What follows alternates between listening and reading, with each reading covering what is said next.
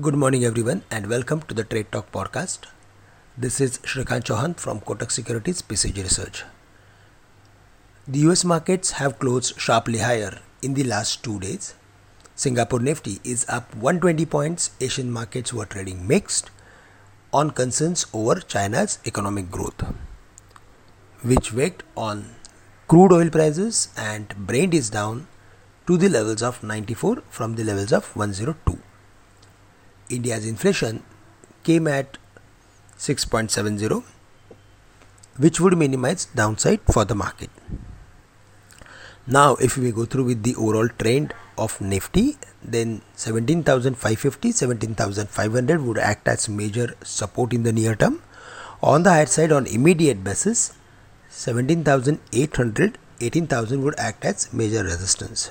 So at the opening, we are going to see the levels of 17,800, and between these levels, between 17,800 to 17,900 or 18,000, we need to be careful while adding long positions.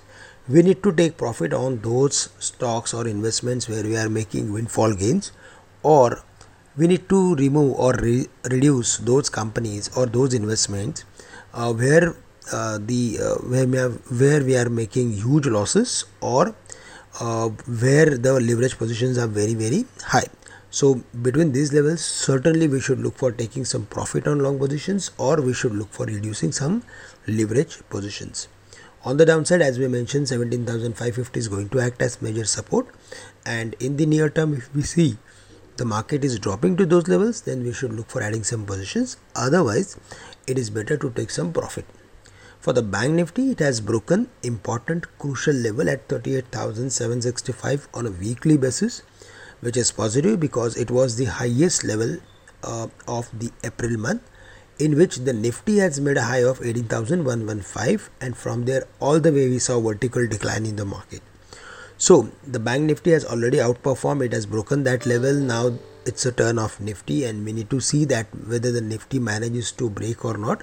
But for the Bank Nifty, yes, the important level is 39,000, 39,700 or 765.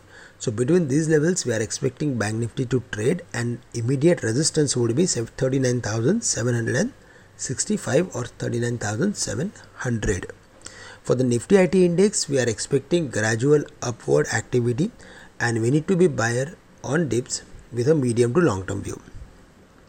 For the Nifty IT auto index, I think today we are going to see further more momentum for the Nifty auto index as well as for the FMCG and cement sector, as crude has fallen sharply.